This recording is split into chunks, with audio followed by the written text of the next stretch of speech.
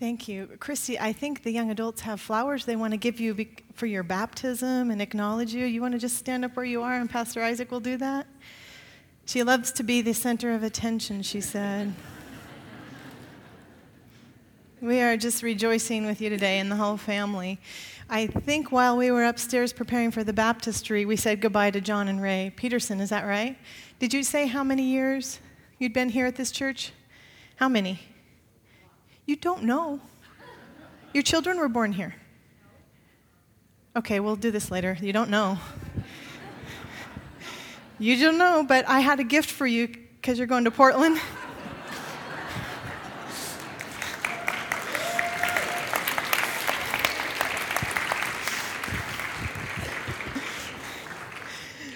Good luck. Raised in Portland, good luck. We will miss you, folks. This is what family is all about, isn't it? Acknowledging these people who are special to us. Have you ever heard this phrase? Don't do it. Don't even think it. Has anyone said that to you? Don't even think it. See, a child said, yeah. That's the most familiar environment where we know that word. Don't even think it. A parent will say as they realize one sibling's about to clobber the other, right? If you stay in a relationship long enough and mix with the same people over the years, you start to know what they're thinking. After we got married, it was clear that Kirby and I we knew what was happening inside the other one's mind. Some of you are like that, you're married. Don't even think it. Because that means you might do what you're thinking. And what you're thinking is probably not good. Don't even think it. Don't you dare. We are to the end of the 10 Commandments today, and we have a don't even think it commandment.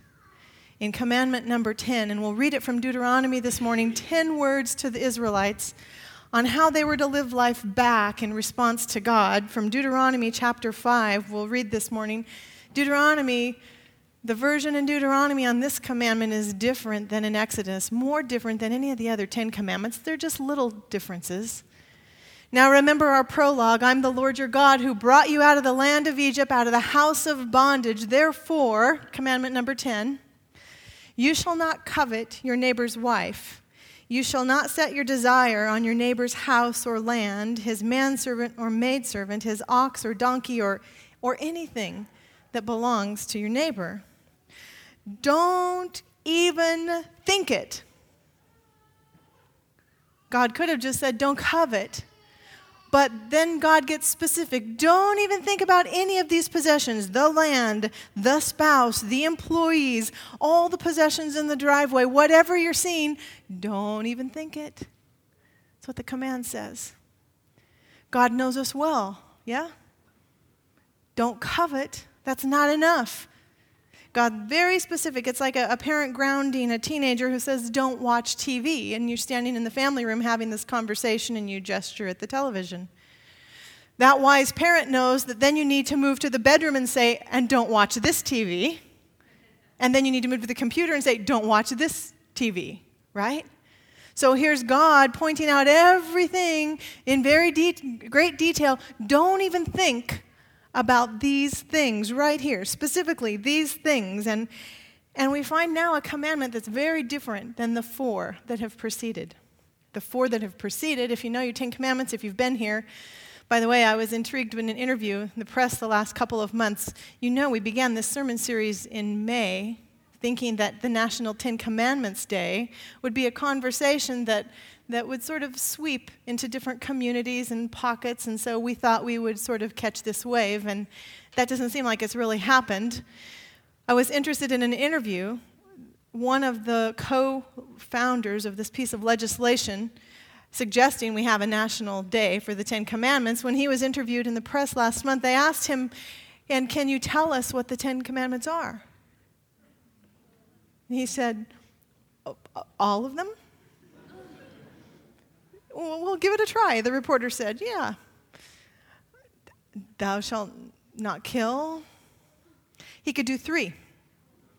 For a person so interested that the government pass a national day, well, if we know what the Ten Commandments are, the ones preceding today, 4 of them have been very similar. They're only 2 words in Hebrew.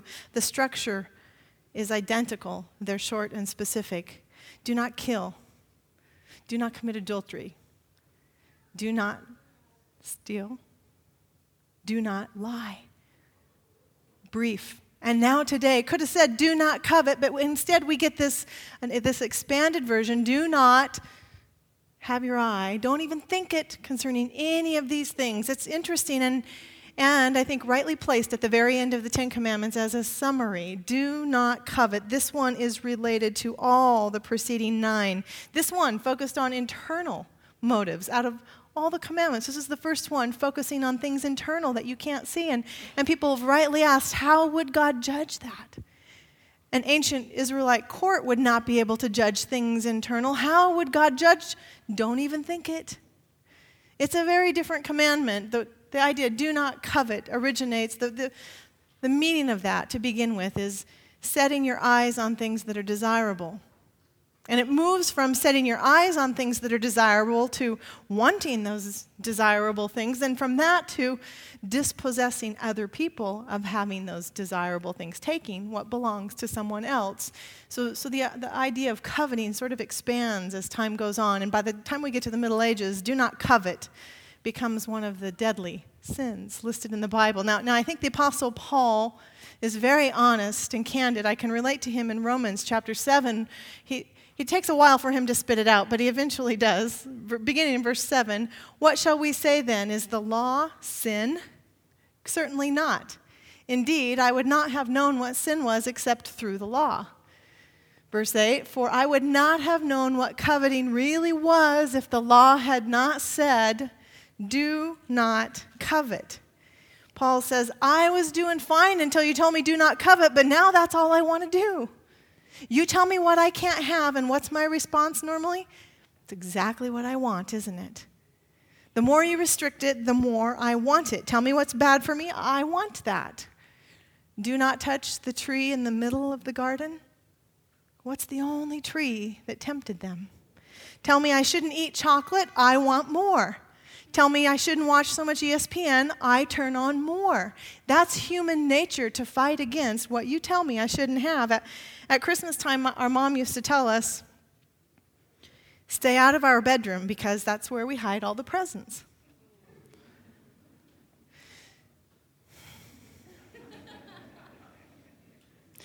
I have it on good authority from my brother that behind a stack of shoe boxes all the way to the back of the closet underneath a quilt for probably 20 years.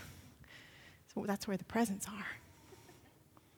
Not that I would know, but don't go in the bedroom during Christmas time. You tell me not to go, that's exactly where I want to go. It is interesting if we open our Bible and look for an example of coveting, just the internal motives, just the inner workings of this commandment. What would we find? There are many people who say you won't find one. You won't find an example in your Bible of only coveting. Now, I don't know if I can agree with that totally, but I believe it would be difficult. We find plenty of examples, however, that show us how coveting is related to the previous 9 commandments. Here's a wonderful example, 1 Kings chapter 21. If you want to go to that place in your Bible, I'll read from the Message Bible. We'll abbreviate a little bit here. We won't read it all, but we have King Ahab and his queen wife, Jezebel. And he has a neighbor, and he's thinking it. 1 Kings chapter 21, verse 1. One day Ahab spoke to Naboth, saying, give me your vineyard so I can use it as a kitchen garden. It's right next to my house. It's so convenient. In exchange, I'll give you a far better vineyard, or if you prefer, I'll pay for it with money. But Naboth told Ahab, not on your life, so help me God. I'd never sell the family farm to you, which means this is inherited land, belongs in the family. There's no reason Naboth should have to give it up. Ahab went home in a black mood, the Message Bible says, sulking. Ahab went home in a black mood, sulking over Naboth the Jezreelite's words, I'll never turn over my family inheritance to you.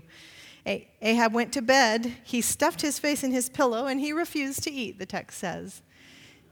He's pouting, isn't he? He's acting out. So his wife, Queen Jezebel, comes to him, and she's not at all impressed with this vision of a king. Strong woman that she is. She looks at him and says, "What's wrong with you?" I'll just summarize the remainder of the verses.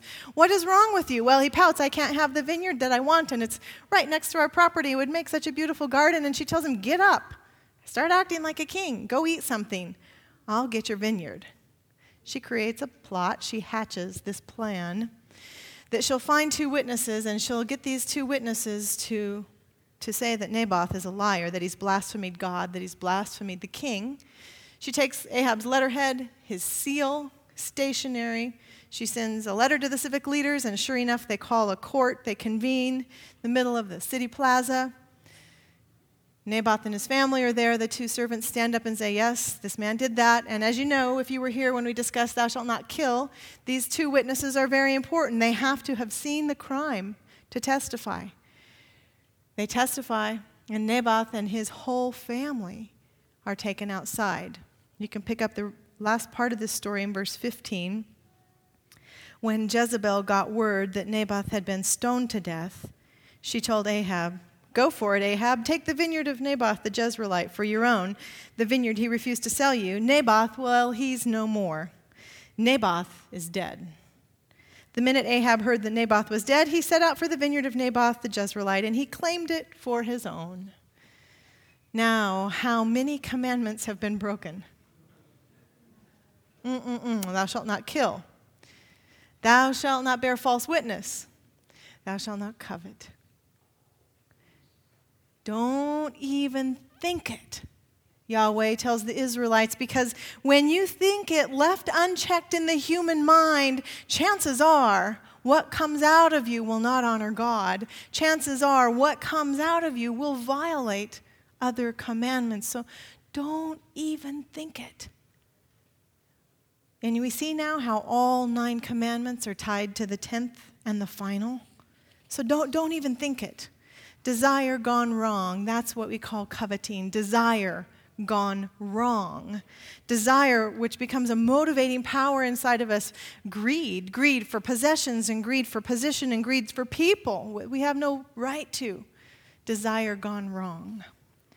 So we're aware of this, and we make sure when our children are little that we read to them the Bernstein Bears Got the Gimmies. Some of you have seen this title. It's so old. When Grandma and Grandpa come to visit, all the little grand cubs can say is, what did you bring us? The Bernstein cubs have the gimmies.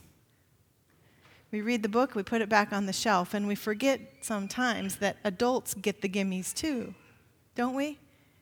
Mark Buchanan calls this trapped in the cult of the next thing. When we're grasping for more. When we grasp for more, what tends to happen is that more precipitates more, doesn't it? The more I have, the more I want, and so I just set a standard a little bit higher. I remember when we came as students 20 years ago to Loma Linda, poor students, and they would take us to these beautiful homes, people that worked for the university, feed us a meal, and you just sit there salivating, not over the food, but over the home. Well, maybe one day I'll own a home. Well, one day maybe a home with another bedroom. Well, maybe a home with a bedroom and a pool. Well, one day I won't drive my Dodge Colt. I can have a real car, like people drive Hondas. One day I can have a Honda. I remember thinking that one day driving around Loma Linda. I was working at the medical center. Real people drive Hondas. And now I drive a Toyota. But I drive on the freeway coveting what you all know, a BMW Z4. And I have seen so many of them this week.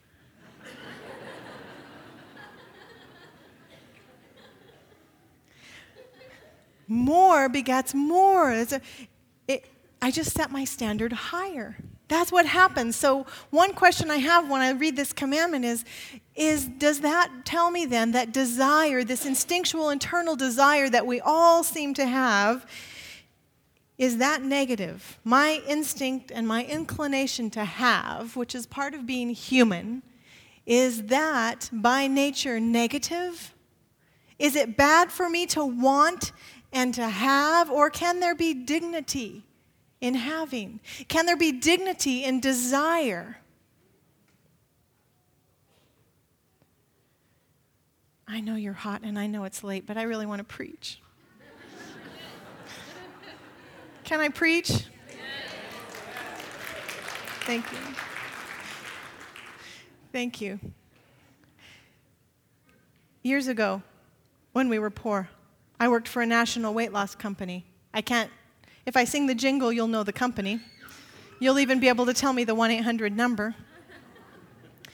We're in the city of Houston, lots of these stores in the city of Houston. I had this very important job to sit by the red phone. It's the lead phone. It's like in Batman and Robin when the commissioner's phone rings in the office there. So I sit by this hotline. It's a lead line. When it rings, that means somebody's seen an advertisement somewhere in the greater Houston area, 4 million people, and they're calling in. And they train you how to do this. And it goes against my nature, but I learned it well. The phone would ring, and you take a breath and you say, "Thank you for calling. How can I help you?" Person on the line said, "I'd like to lose 40 pounds. How much is it going to cost me?" Pretend you don't hear that. "Well, what did you say your name was?" "My name is Mary. I'd like to lose 40 pounds. How much is it going to cost me?" "Well, Mary, how are you today, Mary? Thank you for calling. Now, Mary, let me ask you a question. For how long have you been struggling with this 40 pounds? Mary says, "A very long time. How much is it going to cost me?" Mary, when you say a very long time, your whole adult life, have you had this 40 pounds? And Mary, what are some of the things that you're not able to do because you have this 40 pounds? "Well, I can't find the clothes I want. How much is it going to cost me?" Mary, sit back in your chair, Mary. Close your eyes, Mary. Imagine that you're somewhere far away, that you've lost your 40 pounds, that you look the way you want to look. Mary, where are you, Mary? "Oh, I'm on a cruise." "Oh, that's good, Mary. Good choice. Where are you cruising?" "I'm in Mexico." "Oh, who's with you?" "My boyfriend." "Mary, what are you wearing there on the cruise ship?" "I'm wearing a swimming suit." "What color is it, Mary?" It's yellow polka dot, and I look so good in it." "Mary, there you are on the cruise ship in your yellow polka dot swimming suit, and you look so good, Mary. What's your boyfriend's name again?" She says, "I don't have a boyfriend. But I'm going to have one when I lose this 40 pounds. Mary comes in. Mary buys the program. Mary spends thousands of dollars. She reaches her ideal weight. Mary's happy.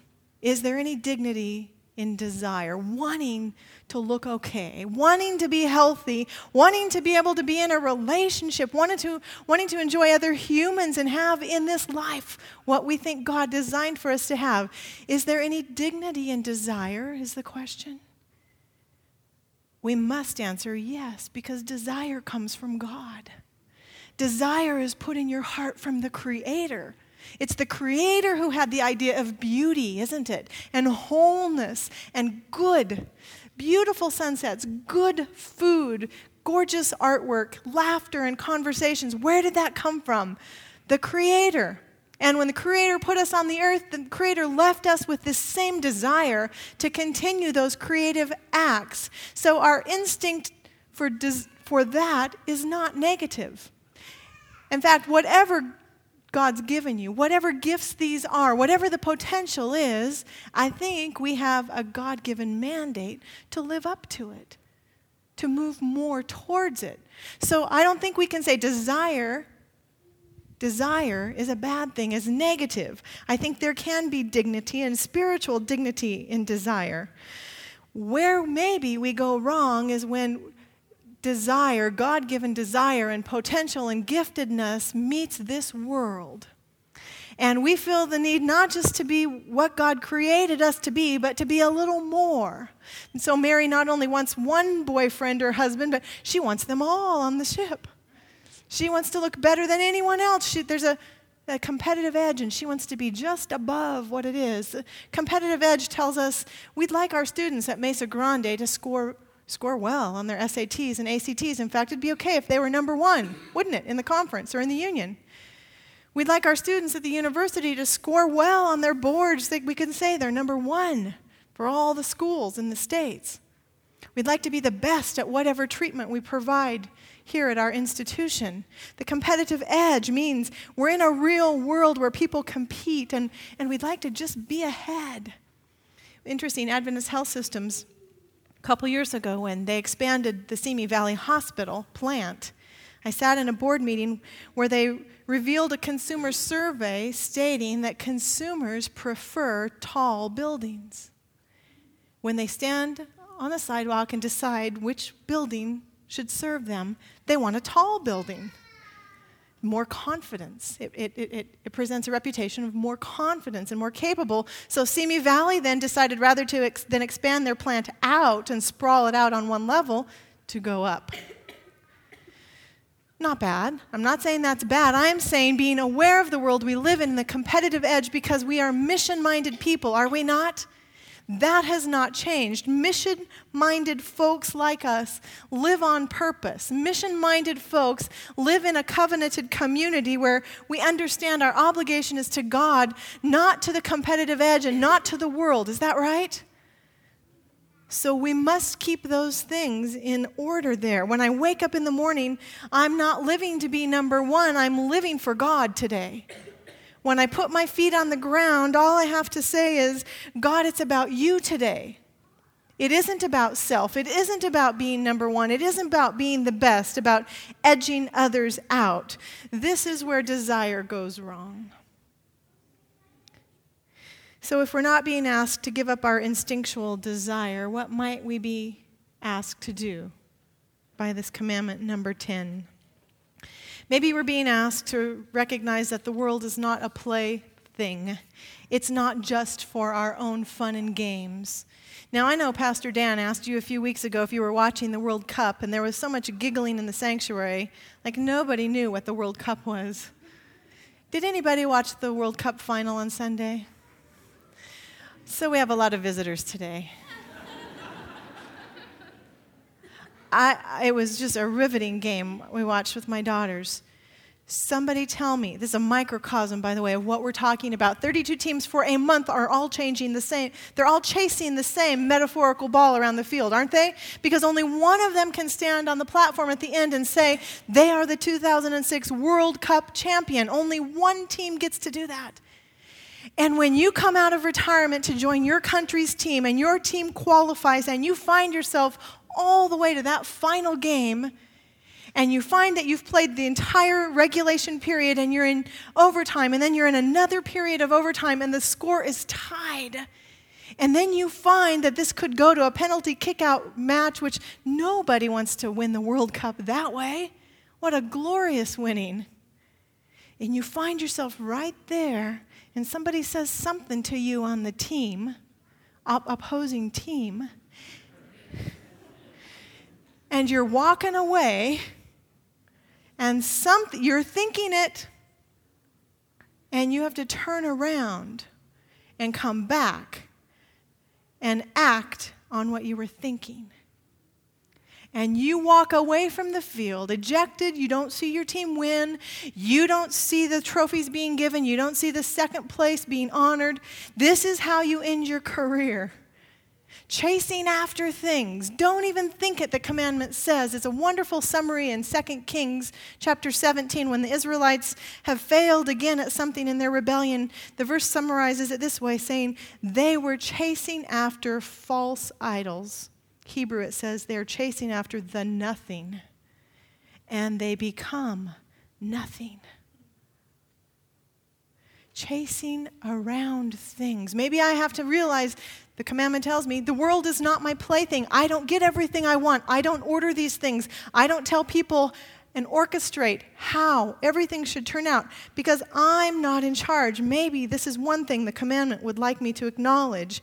Maybe the commandment is saying to you, you're not in control. God is in control. Remember, God sits on the throne. Remember, it is God, as we read from Psalms earlier this morning, create in me a clean heart that I might serve you. It's you, God. And if you find yourself chasing around after nothing in the world and forgetting that you don't organize and orchestrate everything, maybe a fresh reading of the Psalms Psalm 51 will help us because these rules don't change people. God changes people, right? So if you want to be changed into a 10th commandment person, pray that psalm. Maybe the commandment also, if I'm not God and God is God, maybe there's wisdom in the Israelites and in the Jews getting up every morning and repeating the Shema. Hear, O Israel, the Lord our God is one God. I will love that God today. I will serve that God today with everything I have, reminding me of who's in charge in this world. Maybe the commandment finally is telling me that I am not special because of what I have. Someone has said, anyone who can say that has never had much stuff. What makes me special is not my stuff.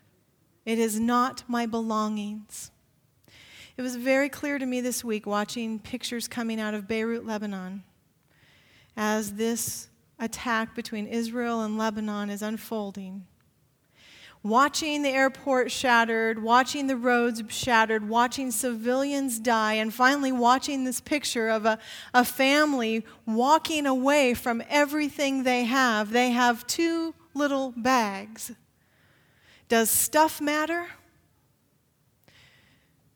Those bombs could be here just as easy as they can be anywhere else in our world. We believe that, don't we? And you'll look at that picture and you get real clear why the Bible says, don't set your sights on things of this earth. Things of this earth will what? Pass away, the text says. You're not defined by the things of these earth. How are you defined? You're defined by the God who loves you.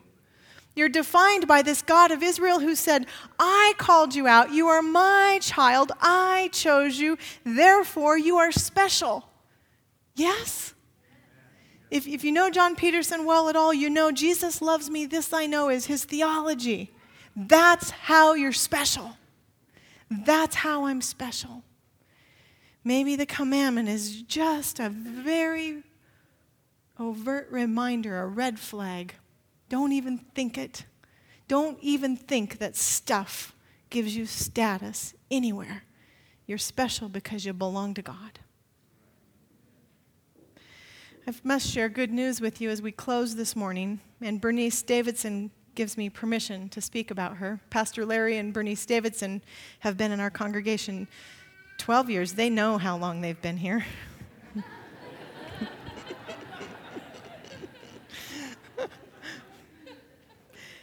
So Bernice has been worried about a mass on her ovary for a few weeks because she has a history of breast cancer.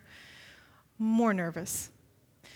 Quite convinced in her mind that she was up against something destructive in her body. Had given this problem to God and went in for surgery this week. Bernice, as you know, is not only very active and vibrant, but she's a clever one. She decided when she came out of surgery and went to recovery, she would just feel her abdomen. If the bandage was small, that's good news. If the bandage was large, that meant bad news. They had to do a more extensive surgery. Isn't that clever? She doesn't have to wait for anybody to come and talk to her and tell her what they found. She just got her little hands and she can do it. So I asked her in the hospital yesterday, that's what you did? Is that when you knew it was good news? She said, well, they took me to the recovery room and my goodness, there were 4 blankets on top of me. I couldn't find my abdomen. But soon the news came. Good news. Small bandage. It's not cancer. Not good news?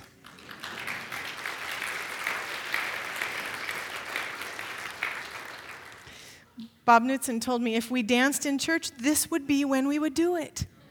This would be an appropriate use of praise dancing. It's good news. And you find yourself in situations like Bernice and Larry, and you say, well, am I greedy to want to live? Is it wrong to ask God, spare my life, I just want to live? Is that greedy?